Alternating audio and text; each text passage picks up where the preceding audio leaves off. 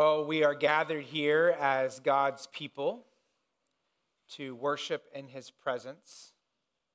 And as we come to gather to worship, we ask this question: what matters to God when we gather as a local church to worship God? There's a lot of books that have views on this out there. A lot of people have opinions out there, but the most important opinion is God's. And so we go to 1 Corinthians chapter 11 through chapter 14, and we find God's opinion on how we should worship him. What matters to God in worship. And so these 4 chapters in 1 Corinthians, they give us God's view, God's perspective on what matters as we gather to worship him in the local church. So open your Bibles to 1 Corinthians chapter 11. And our focus this morning will be 1 Corinthians 11, verse 2 through verse 16.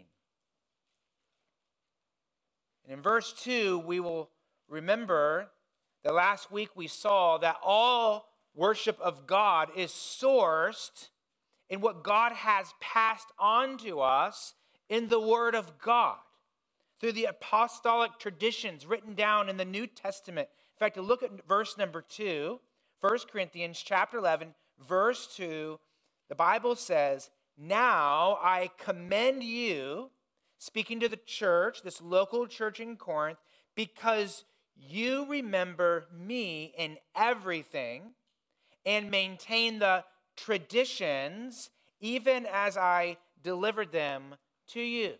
And of course, this is the Apostle Paul. And the traditions that he is speaking about are not the traditions of the Catholic Church or the traditions of a Baptist church or any type of denominational traditions.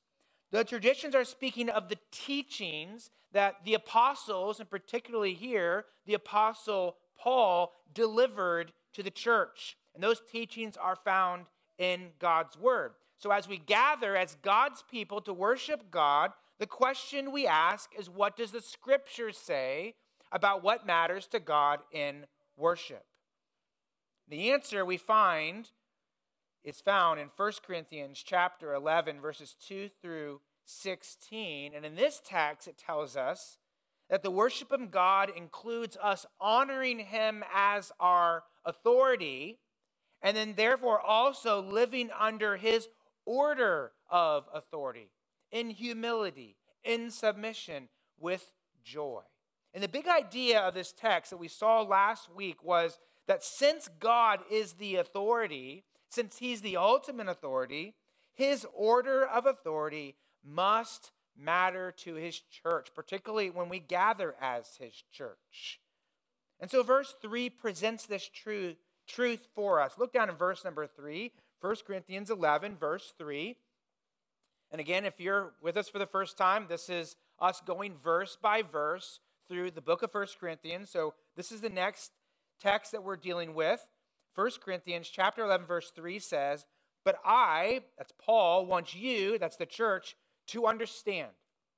And then he's going to present this truth statement that will guide the rest of this sermon and the rest of this text. And that is in verse 3, that the head of every man is Christ, the head of a wife is her husband, and the head of Christ is God. So if you're here with us for the first time today, okay, this is not a text that a pastor typically goes to and picks to preach on. This is a text that we're preaching because this is the next verse God has for us. And we believe this is what God has led us to teach today. And this verse presents a universal truth, though, that is a very important truth that God wants us to grasp. And that truth is rooted in the triune nature of God. And here's the truth. The truth is that God has an order of authority in which he wants us to submit to. God has an order of authority. And in that order, there's a head. That's the idea of a leader, an authority. And there's those who fall under that authority. There are those who follow and submit to that authority. And so God's order of authority for the church and in the home is gender specific. That's what you see here in this verse. It's gender specific. And so what's God's order of authority in the home? It's that a husband is to lead and a wife is to follow. And in the church, it's that qualified men are to lead in the church in that position of preaching and teaching to the congregation. And so if you look in verse 3, you can see this order of authority. The head of a wife is her husband, and the head of a husband is Christ, and the head of Christ is God. There's a chain of command there.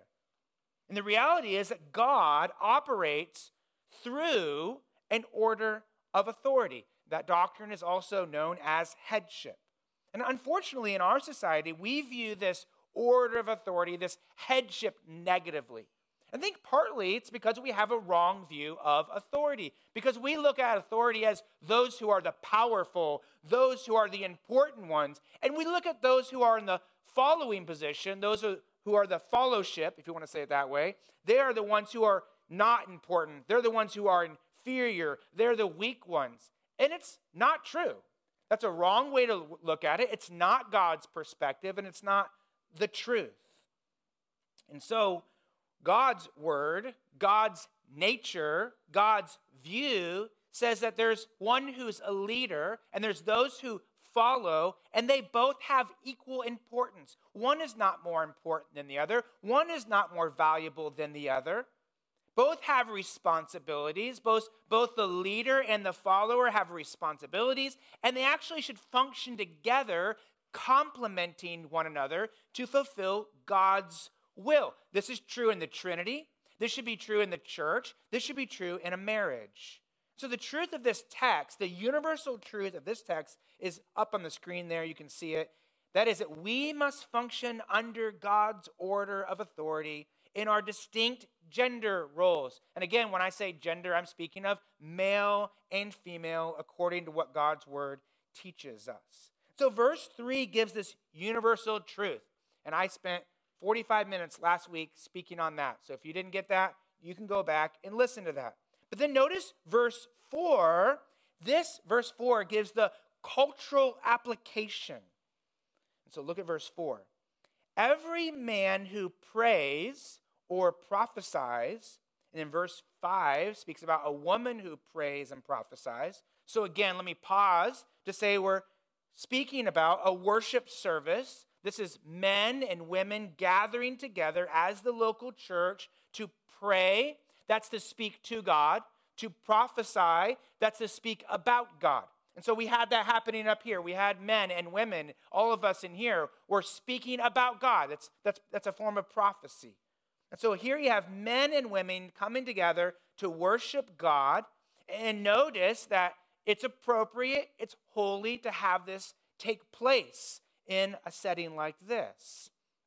The footnote I would give is 1 Corinthians chapter 14. We'll deal with that in a couple weeks. 1 Timothy chapter 2, verse 12 instructs us that the authoritative position of preaching and teaching the whole congregation is to be gender specific to men. But other than that, men and women can, and actually I think we should see from this, they should join together to speak to God in prayer, to speak about God. And then notice in verse 4, as he goes on to say that every man who prophesies or prays or prophesies with his head covered dishonors his head, but every wife who prays or prophesies with her head uncovered dishonors her head, since it is the same as if her head were shaven. What does that verse mean? Well, that's what you're wanting to know, I'm certain. So hopefully you do. That's why you're here today. So what does it mean to have your head covered? Well, for men, most historians agree that a man's head covering was some type of toga that he pulled over his head. For women, there are really two views. One view is that it was some type of shawl that she could pull over her head or a cloth that covered her hair. So think about the Christmas pageant and the little girl that's going to be Mary. You know, she goes to her bathroom and she gets a towel. You know, she has some type of cloth that goes over her head. The other view is that this was actually some type of veil that even went over your face. The Greek word for cover there in these two verses is also used in Genesis chapter 38, verse 15, to speak of Tamar, and in the Greek Septuagint, that same word is used of a veil that went over her face, so much so that Judah couldn't even see who she was. And so, which one was it? Well, there's a lot of data on both sides, but clearly it was a cultural covering, something that was unique to that time period. And why was it so shameful for men to wear a head covering and shameful for a woman not to wear a head covering? No, let me get that right, because I think I'm going to mess this up. Why was it shameful for men to wear one and for women not to wear one? That's right, I got it right. Well, there are different opinions on this, so I'm just going to go through a couple opinions. So I'm going to pretend like you're in class here. You're going to hear different views on this, and then we'll kind of get back to the rest of the text here. What was the origin of this? Well, historians have found that the Romans would often, men would often go into the temple and they would worship their idols by pulling their toga over their head. So they'd have a head covering. So some people say a head covering for a man was wrong because that's how the Romans worshipped idols. Others, like the ESV Study Bible, so if you have an ESV Study Bible or another one, it might say that a woman's head covering was a sign of marriage. So it was something for women to do, so men should not do that. So why was it shameful for women to go without a head covering in worship? Again, some say it represented a woman was married. Others say that actually all respectable women wore head coverings, and actually only harlots took the head covering off. So if you wanted to know who was a harlot, who was a prostitute, those were the ladies without head coverings. Others say that the high-fashioned women started to go without head coverings so they could show off their hair, their braids, their gold, all that kind of stuff. And so it was a way for rich women to show off. Now, I give you all those because people take these different historical and, things from literature and archaeology, and they like to try to prove a point. And my point is, we don't exactly know the origins of it. And that's okay. I think it's okay. Why is that okay? Well, because the text tells us what the meaning was.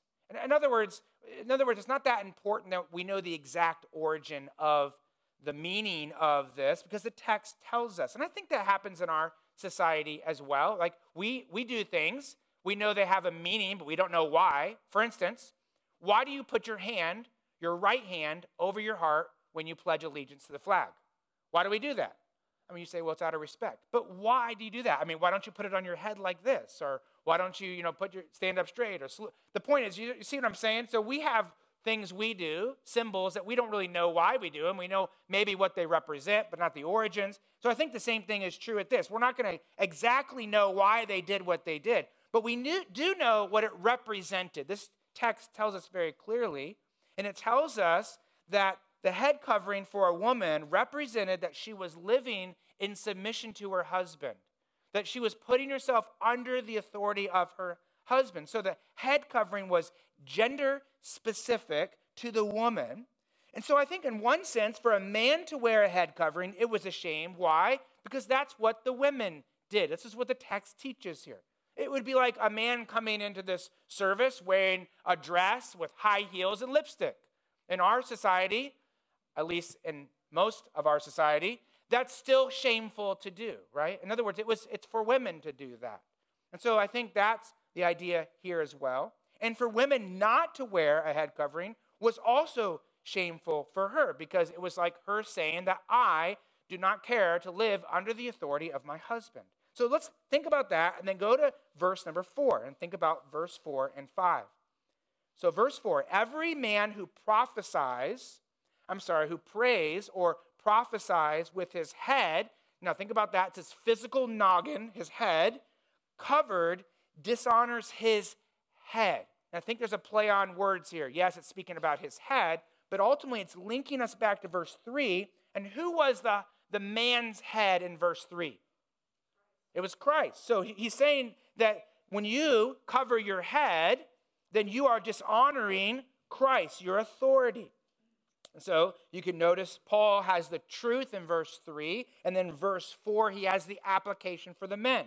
And then in verse 4, he has the same type of pattern here. Look at verse 5, he has the same type of pattern here. Look at verse 5. But every wife who prays or prophesies with her head, again, that's her physical head, uncovered, dishonors her head.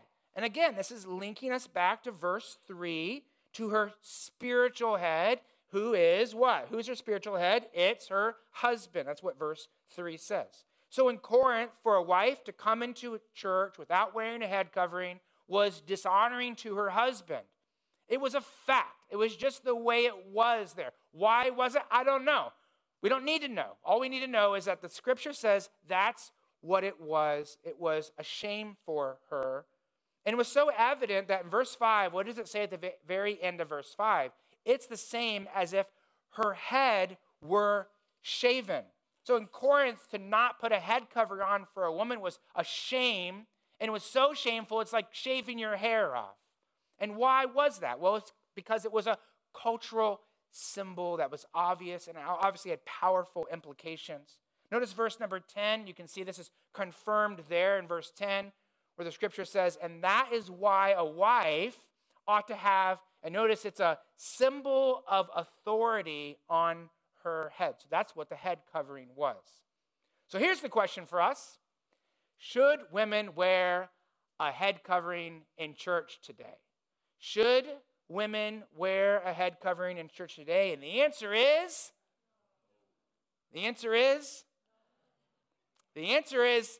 hermeneutics. That's the answer. The answer depends on your hermeneutics. In other words, it depends how you interpret Scripture. And so that's why it's so important that we have a biblical understanding of how we interpret Scripture. When we study Scripture, we recognize the truth never changes. God is truth, and God is true. And the truth about God, the truth in His Word never changes. Truth is universal. Truth is cross-cultural. But the application of truth might look different in different societies. That is why over and over I pointed out to you that there's a universal truth in verse 3, a cross-cultural truth, and then there are in verse 4 and 5, there are applications of that truth. And I think they are cultural applications. When we interpret Scripture, we must recognize the truth never changes, but cultural applications do. And so what I want to do is I want to just kind of prove this to you, okay? I want to walk through this with you because there are people who come to this conclusion and they say, well, we should wear head covering. So I thought, well, I should put a sermon together so that some of those people, if they ever want to hear what I think the Bible teaches, they can hear that. And then we'll get to the next part in just a moment. So let's just talk about this. 4 reasons the application of the head covering was cultural. Number 1 is cultural symbols communicate universal truths.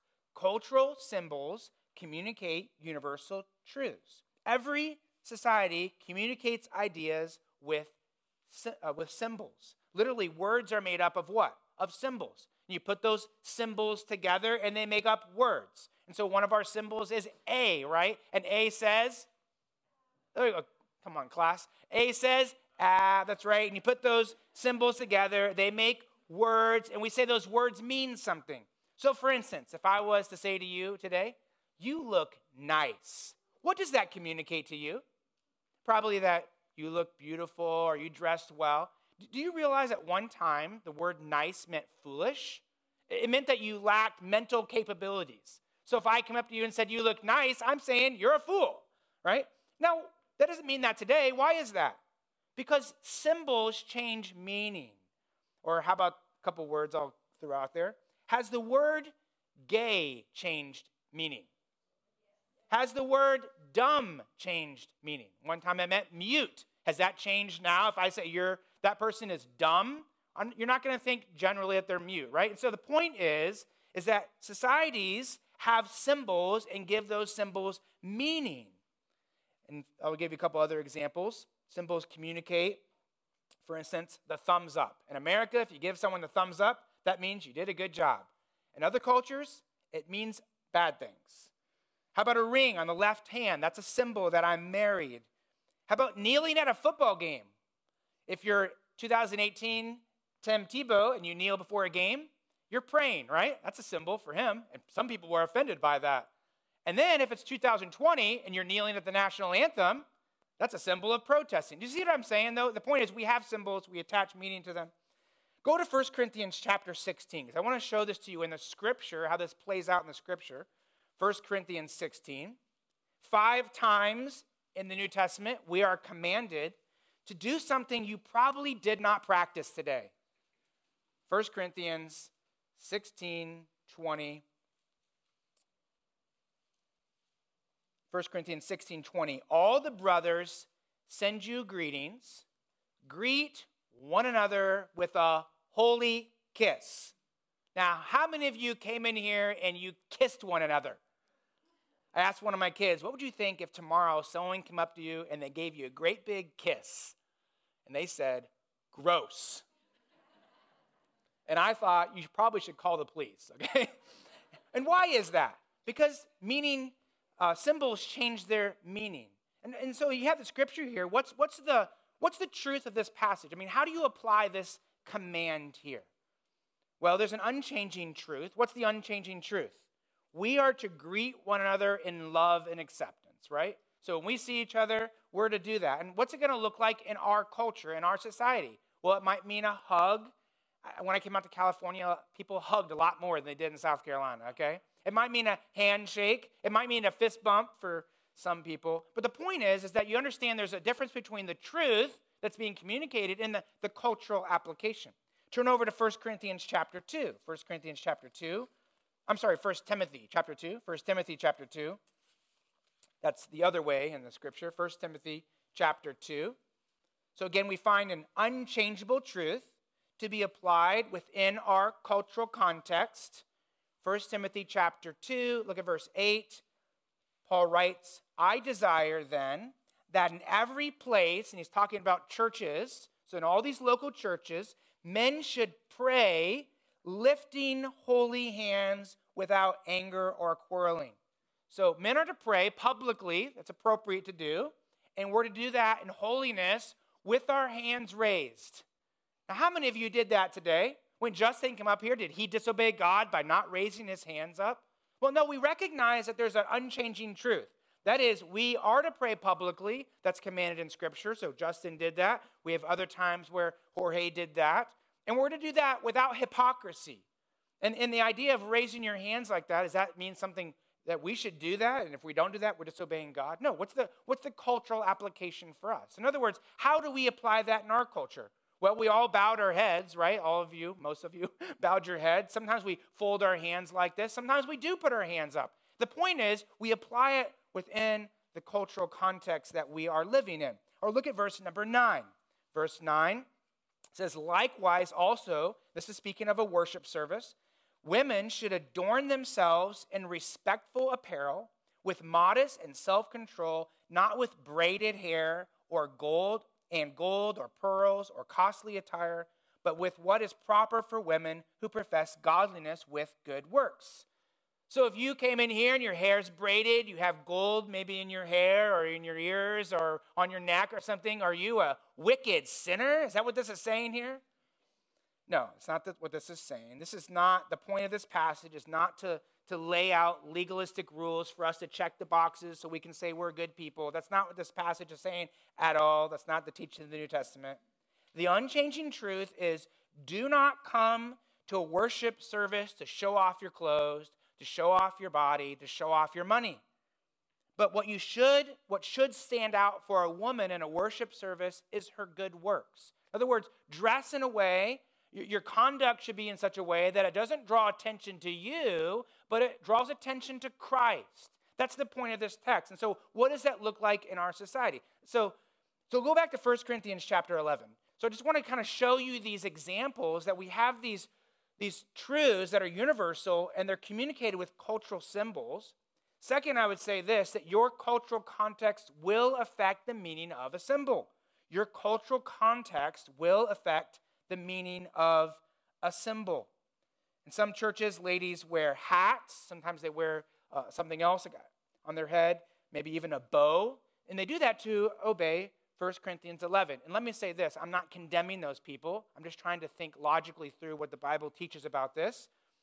But I think that those individuals probably need to ask this question, and that is, does that, whatever you're putting on your head as a lady, does it actually symbolize submission to the husband in the 21st century. When people see that hat, do they think, oh, wow, she's a very humble person. She obviously is following her husband. In fact, I would ask, if a person feels compelled to obey that cultural symbol, what about kissing one another? Like, why don't we obey that? Or why don't we put our hands up? And so my point is that I think there's more for us to consider. And your cultural context will affect the meaning of that symbol. So in the Corinthian culture, the head covering was a clear symbol. I mean, so much so in the church and the society, it was a shameful thing. But in ours, it has changed meaning.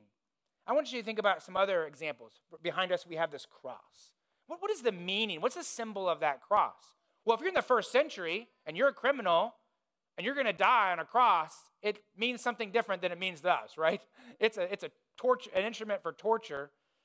If you're in the 17th century, if you're a 17th century Baptist living in Massachusetts, it's a symbol of an idol. Literally, they believe that crosses were symbols of idols. They symbolize idol worship because the Catholic Church and even some in the Church of England used that to worship saints and worship. They bow before the cross. Roger Williams literally cut out the cross on the Massachusetts flag. So they have their flag. If you look at the flag from that time, the Massachusetts flag had a cross on it. He literally cut the cross out so he wouldn't have to carry around an idol. And was that an appropriate application? I think so. But what does it mean for us today? What's a symbol of what Christ did for us to die on the cross for our sins? So does that you get the point? Like, symbols change. Let me give another one just to kind of bring it all home here. In Nigeria and across Africa, I was reading an article that says wearing the hijab for a woman is regarded as an act of worship for Muslims. So in other words, in some of these societies, a head covering distinguishes you from being a Muslim or a Christian. And so the Christian women over there don't wear head coverings because it would show that they were submitting to Islam. Let me give one last example. There's a lot of people who love John Calvin. You know John Calvin wore a head covering when he preached? So if you like John Calvin, then you probably should consider that. Even for a man like him, he didn't believe that applied to him in his time. The third one would be priests were commanded to wear head coverings in worship. Exodus chapter 28 talks about the high priests and the other Levitical priests, and they were wearing something on their head when they worshiped. And then the fourth one would be the purpose of this passage is not how to dress.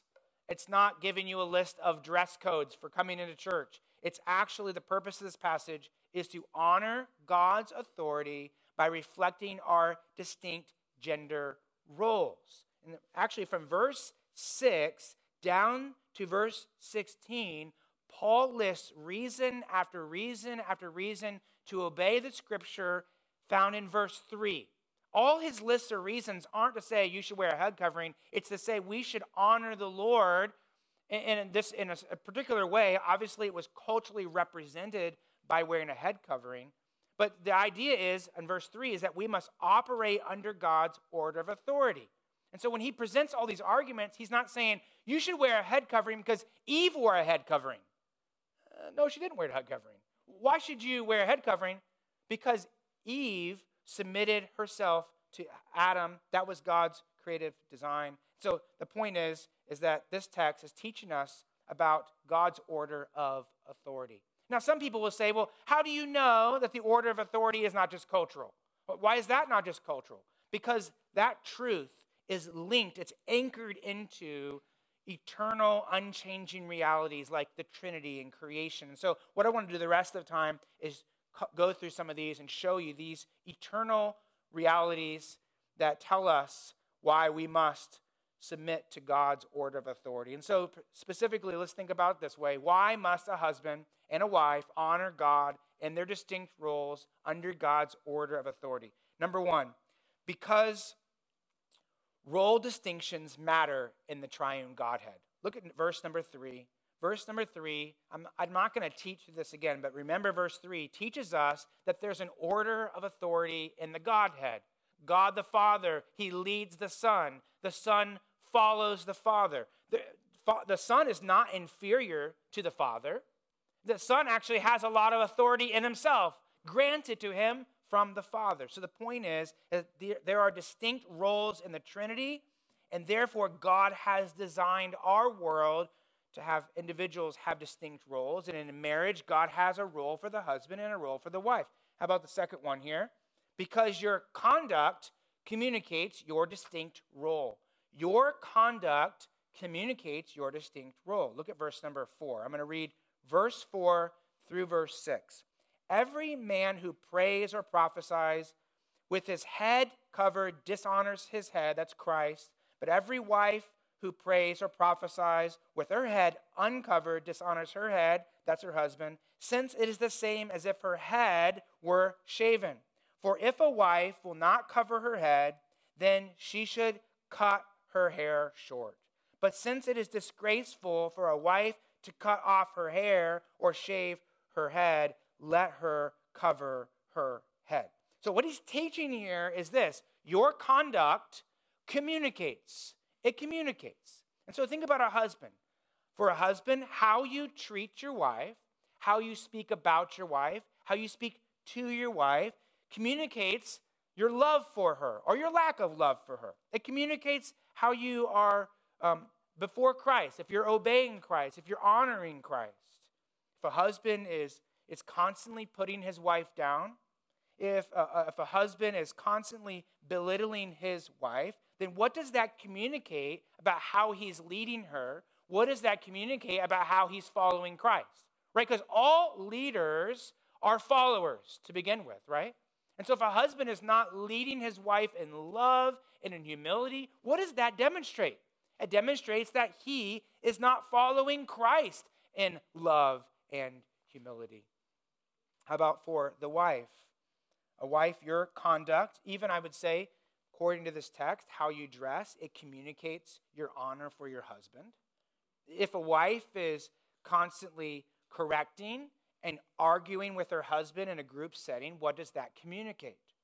Proverbs 12:4, a wife of noble character is her husband's crown, but a disgraceful wife is like decay in his bones. I heard a pastor tell a story once about a man in their church, a husband in their church, who kind of walked around with his head down all the time. And he talked about his wife and how she would dominate him. She would often belittle him. She wanted everyone to make sure they knew that she was smarter, that she was better.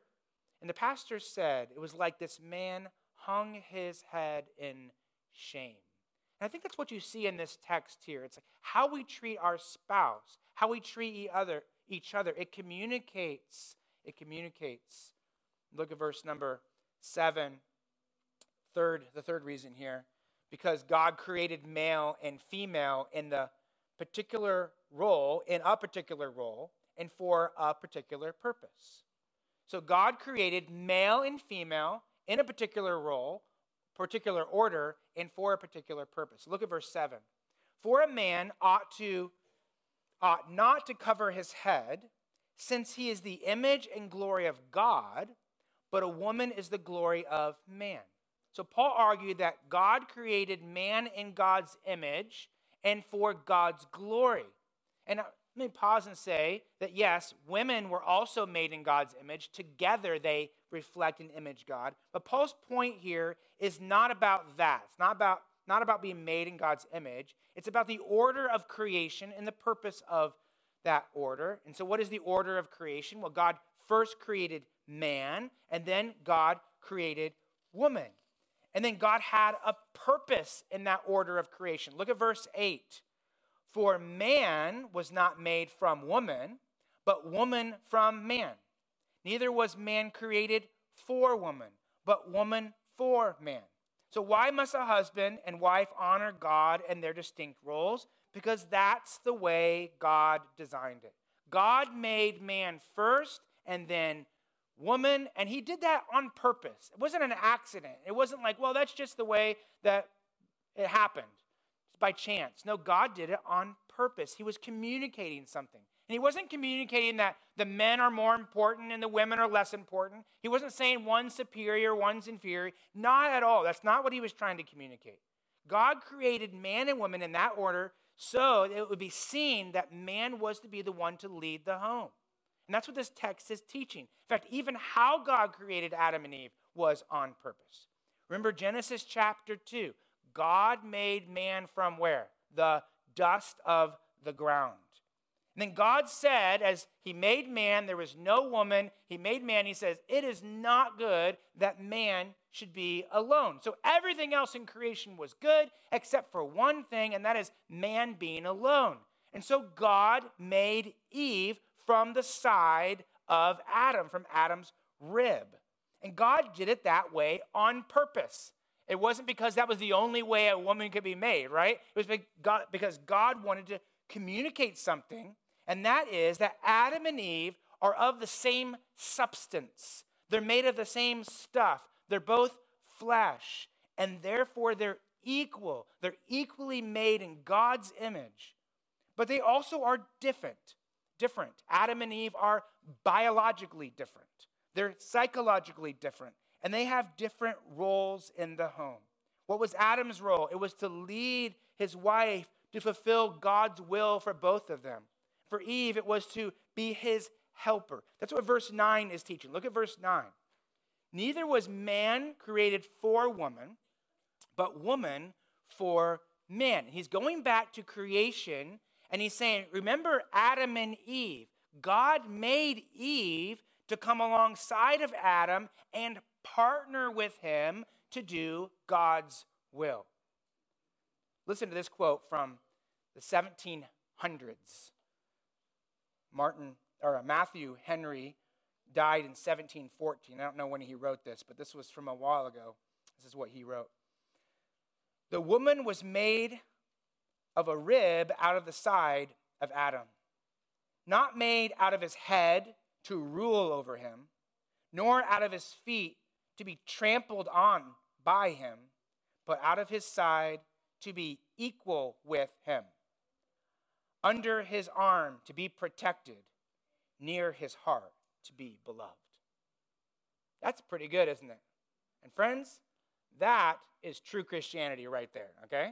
And that didn't get written 2 years ago. That was written over, 300 years ago, right? 250? Someone do the math for me. And that teaching was first found in Genesis chapter 2, verse 18, when God said, I will make Adam a helper fit for him. Literally, a helper fit means that it's like him, but it's his opposite.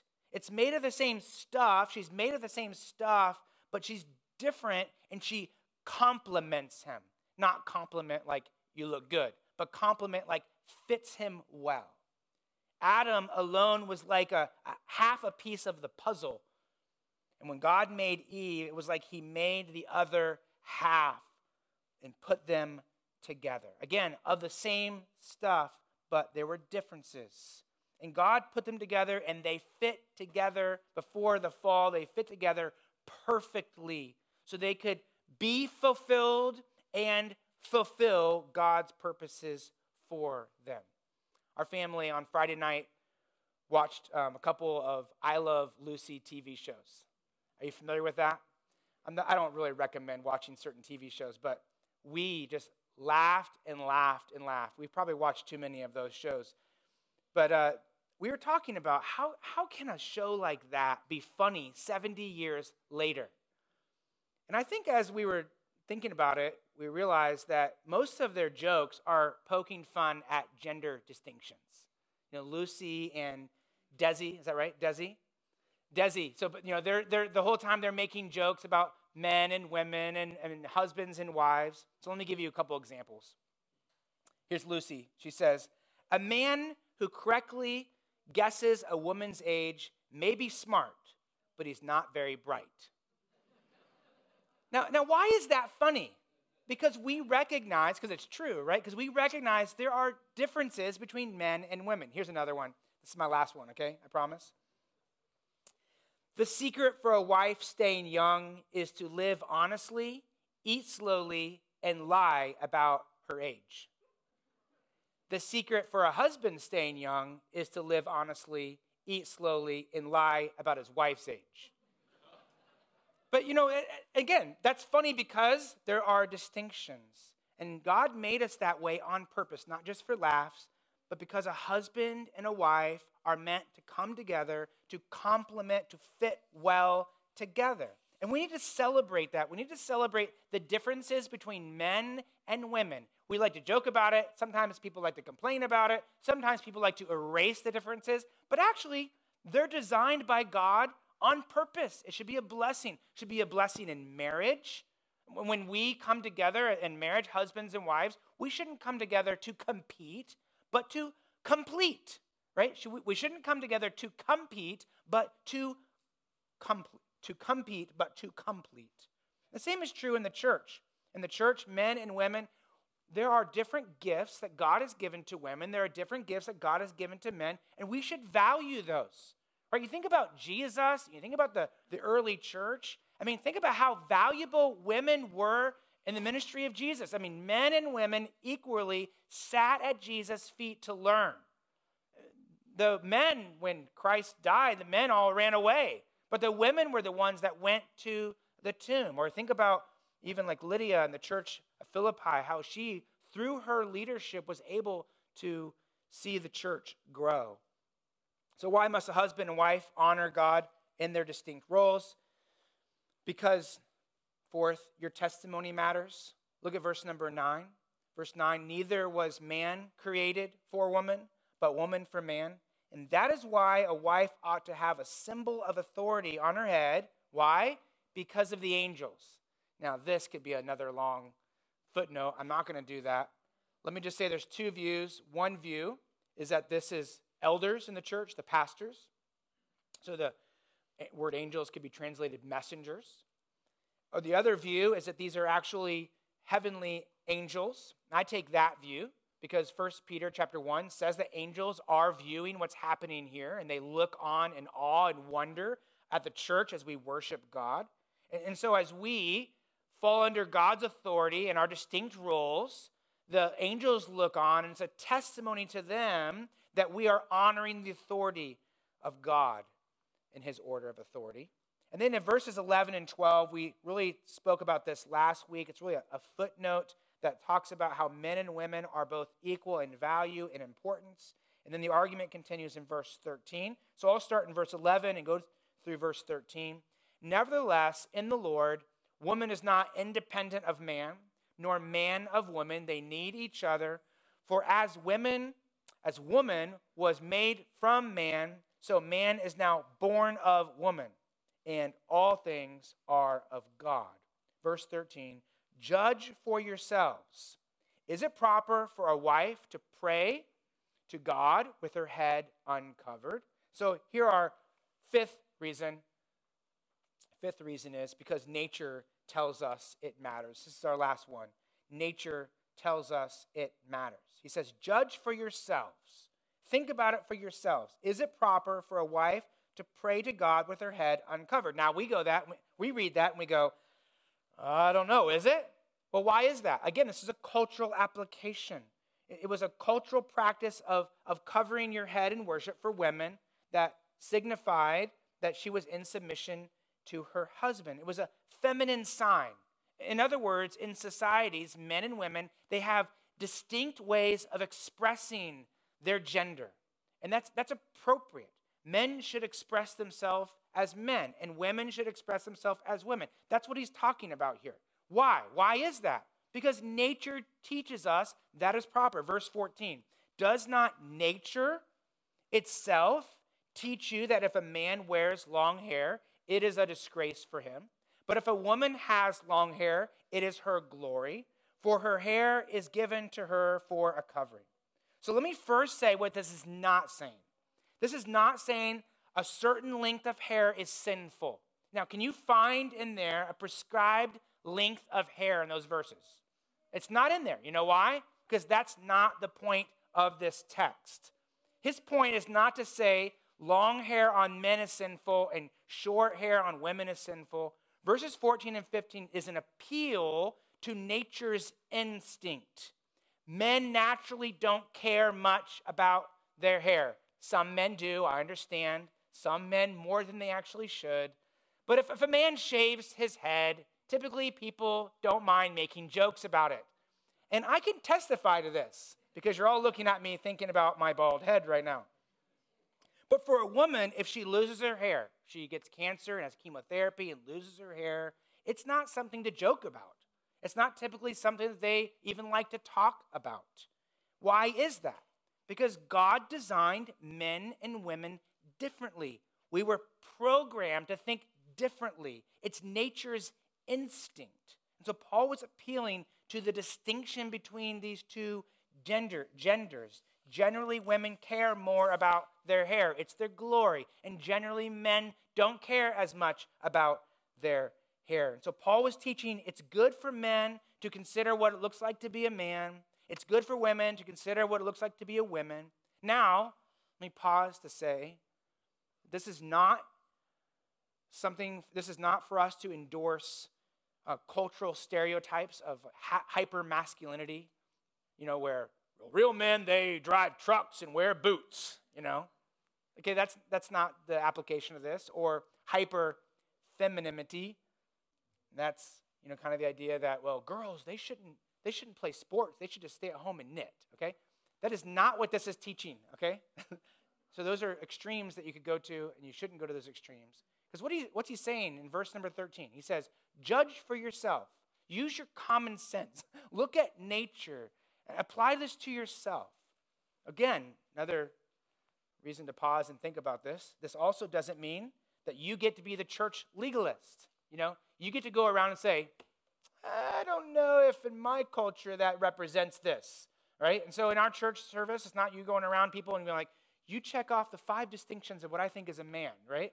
This is not the point. The point he's making here is that we're all individually to consider how we express being male and being female, and the distinctions of gender do matter. God created us differently, and so those distinctions must matter to us.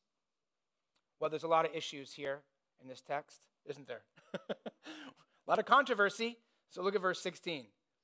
If anyone is inclined to be contentious, we have no such practice, nor do the churches of God. And so let's be unified and following Christ. Let me end with this, and that is, let's consider 3 ways to apply this quickly.